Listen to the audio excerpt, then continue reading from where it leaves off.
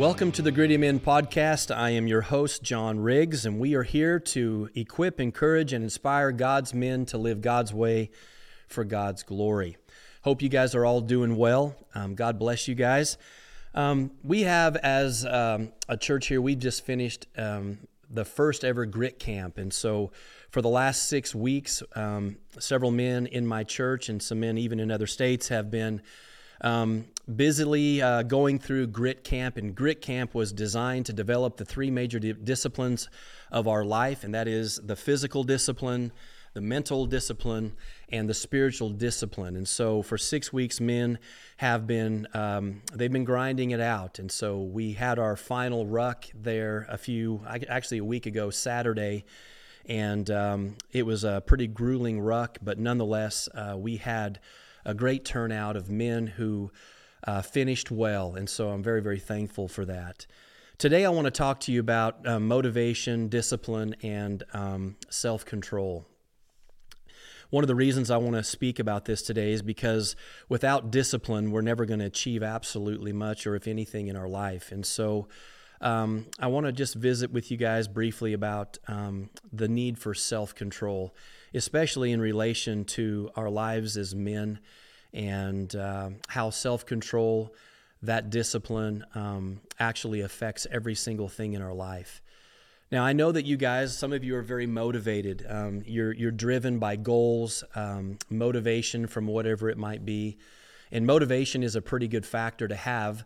The definition of motivation is the general desire or willingness of someone to do something. And so, obviously, if you set out with a goal, whatever that's going to be, whether you're going to set out and you're going to train yourself for a fall elk hunt, and you're doing all of the discipline of exercising and shooting every single day, and just preparing yourself for your archery elk hunt for the fall, you're working at it and you're making that happen. Maybe you're going to be training for a triathlon.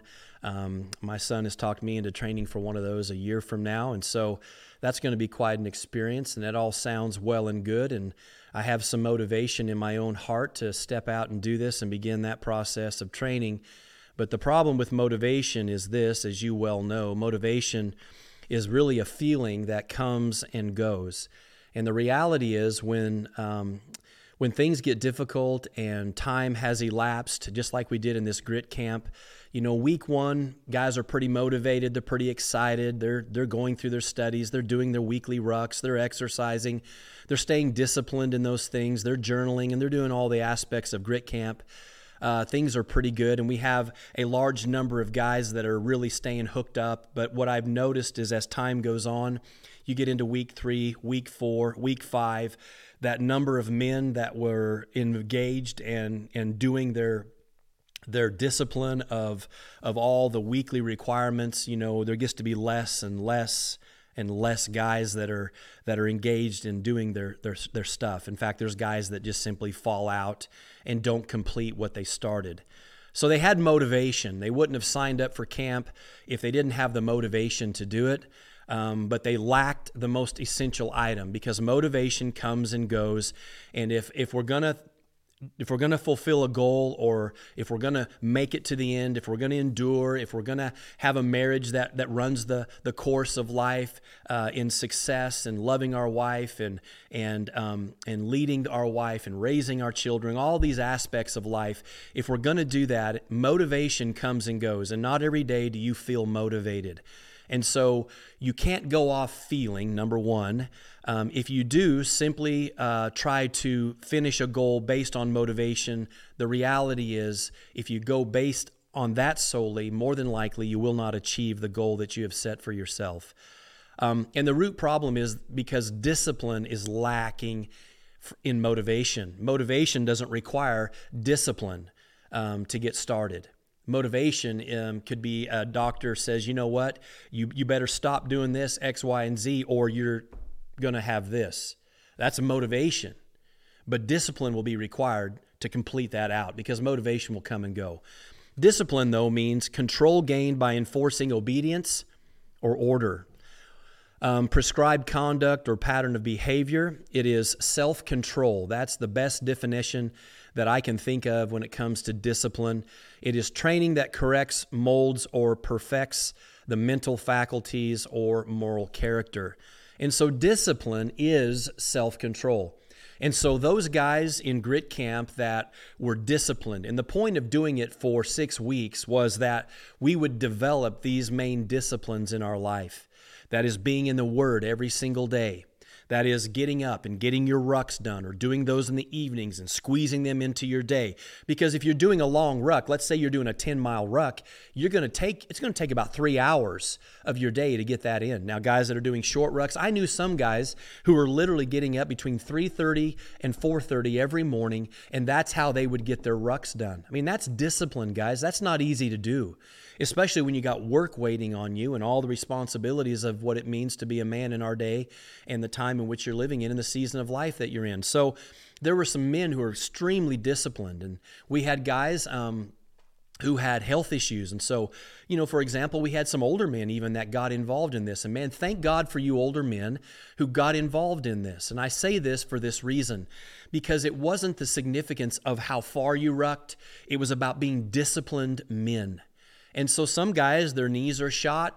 We've had guys from special forces to just the gamut of things. And so physically, maybe they weren't able to do certain elements of that, but they were disciplined in doing it. Some guys, I got a testimony from one gentleman, said this is the most significant thing he had done for himself in years, in that he would get up and he would walk 2 miles. And you say, well, that's no big deal. Well, it was for him. It was huge. We had another guy that had a heart condition. In fact, about 5 years ago, I know this for a fact, the doctors only gave him a few years to live. Had a pacemaker in, and we're out doing our group rucks, and man, he would stop and he'd say, hold on guys, just for a minute. And he has his pacemaker going off here while we're doing our rucks, because when his heart rate gets to a certain point, his pacemaker would kick in. I mean, these guys are gritty. We have many guys like this. And so the self-control part of this is so critical and so very, very important. In fact, Paul writes a letter to Timothy, which is kind of this young man that he has mentored and really called him his son in the faith. And he tells Timothy in 1 Timothy chapter 4 and about verse 7, he says, train yourself for godliness. For while bodily training is of some value. So guys, Paul's not denying the need for bodily training. It's important. Why? Because we are a triune being. Our physical part of our body, the flesh that we have, if we want to have life and enjoy it to the fullest and be the most effective we can be, not only for the kingdom of God, but also for our wives, our children, and our grandchildren, we need to what? We need to be disciplined in training ourselves physically so that we have the health to be able to live the best life we can, and no matter what season of life we are in. And so Paul doesn't disregard the fact that physical training has great value. It does have value. And so I want to encourage you, men, to begin to train yourself physically, and you'll be amazed at what your body can do. Our bodies are incredible. God has made an incredible machine, if you will, in what He's created in our bodies. You can do so much more than you realize. And you say, well, I'm on the couch today. That's fine. If you get after it, you'll be amazed at how much your body will be able to do if you stay disciplined and you continue in steadfastly every single day, staying disciplined to train yourself physically. You'll be amazed at what your body can do. So Paul says to him, listen, there is value in physical training, but he says godliness is of value in every way. So he tells him this. Why is that significant? Because it holds promise for this present life, but also for what? For the life to come, for all eternity. And so there's great value. He says we have to train ourselves for godliness. And so we have to be men that are disciplined in these areas, the physical aspect and the spiritual aspect. We are accountable and responsible for this training. You can pray all day long, oh God, get me to the gym. That prayer is absolutely ridiculous. Why? Because you have the ability to get yourself to the gym. It just takes discipline, and it takes doing it. The same thing spiritually. We need to discipline ourselves to get in the Word of God, to study the Word of God, to know the Word of God. We are responsible for that discipline in our life. We have the responsibility. The word discipline actually is Latin for pupil. which also provided the source of the word discipline, and it simply means that a follower of Jesus Christ is what discipline actually is, the word disciple or pupil. So to be a follower of Jesus Christ, the root word of that is the word discipline, and it is to follow Christ. To be a disciple of Christ is to follow what Christ did, and Christ was very self-disciplined in his lifetime. And so we want to be men like that as well. It is mastery. That's what it means. Self-control is mastery over self. It is self-restraint, and it is continuance. And so it is a continual process of self-control, and that's what we want to have in our life, is we want to be men that are self-controlled. Why is that important? Because you're not born with self-control, guys. It is a fruit of the Spirit. And let me just say this. The fruit of the Spirit that we find in Galatians chapter 5, verses 22 through 23 are actual fruits that we have in our life that are demonstrated as we follow the Spirit of God in our life. But let me say this, they are developed in our life. Just because you're born of the Spirit, in other words, you've been regenerated and the Spirit of God dwells in you, it doesn't mean that you're going to operate in every single one of these fruits. They are something that takes time to develop, and there's discipline involved in this as well. And so one of the fruits of the Holy Spirit of God living in us is the fruit of self-control. And so although the Holy Spirit will help us, and the Holy Spirit will convince us, and He will convict us in all these area things of our lives and direct us and teach us and so on and so forth, we have a responsibility to apply this to our very own lives. It is that we are to work out the self-control or self-discipline in our own lives. So what does the Bible say about a man without self-control? Well, in Proverbs 25:28, it says, a man without self-control is like a city that is broken into and left without walls. That's a pretty telling picture of what it looks like for men who have no self-control. And you probably know men like this in your life. You don't have to look very far to find men who lack self-control. And we even lack self-control in certain areas of our life, no doubt. So we can see the result of what it is when we have a lack of self-control. And it is like a city broken into and left without walls. It's devastating the lives of those men who lack self-control in their life. So we have to develop this. In Titus chapter 2, verses 11 through 14, it says, "For the grace of God has appeared, bringing salvation for all people, training us to renounce ungodliness, worldly passions," and here's the purpose, "to live self-controlled, upright, and godly lives in this present age." Now, we are living in a nearly godless society. And men, you are going to have to develop a staunch discipline of self-control in your life. I don't think there's ever been a greater time in history to be alive. I think it's the greatest season of life to ever be born in, this period of time that we're in. It's an awesome time to be alive, but it's a very challenging time for us to live for Christ in these days, especially within a culture and society that is turning away from God so rampantly and has been for many years. And we're seeing the carnage and the results of what that looks like now, not only within the family, but in our communities, in the church, and just the country as a whole. It's just in shambles and it's falling apart. And we, though, are called by God to live self-controlled, upright, godly lives that we would renounce ungodliness and worldly passions. And that's the element of the flesh that we have to operate in self-control because of the lust of the eyes, the lust of the flesh, and the pride of life. Those things are what Satan uses in the world to draw us away from Christ and from being men who live for Christ and for His glory. We have to be aware of that. In 2 Timothy 1:7, we have been given a spirit of not fear, but of power, love, and self-control. So we have the tools to have self-control, but we must operate in self-discipline in the area of self-control in our life. 2 Peter 1, 5 through 7 says, "For this very reason, make every effort to supplement your faith with virtue, and virtue with knowledge, and knowledge with self-control, and self-control with steadfastness, and steadfastness with godliness, and godliness with brother affection, and brother affection with love." So what we're seeing here is very interesting. It's great to have knowledge, but the application of knowledge requires self-control in our life. And knowledge is also a key or a tool that is necessary for us in what? Application of self-control. So the two kind of work hand in hand.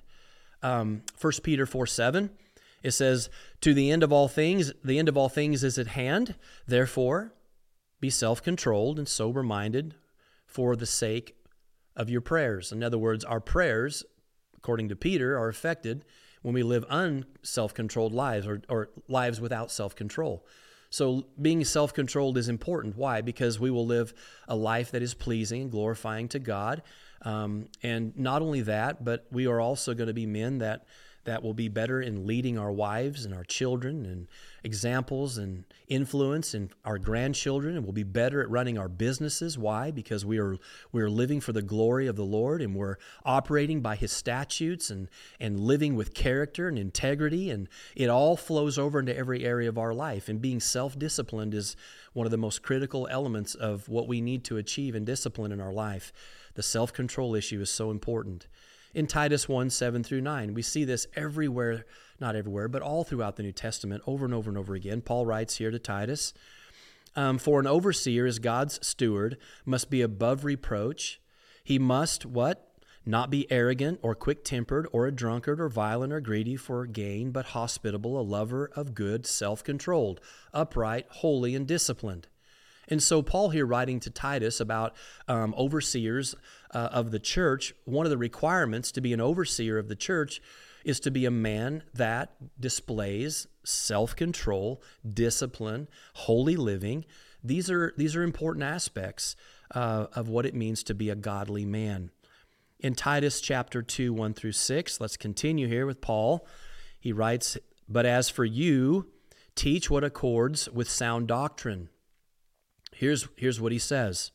"Older men are to be sober-minded, dignified, and self-controlled, sound in faith, in love, and in steadfastness." So we see this here. Once again, this is a result of discipline throughout our life.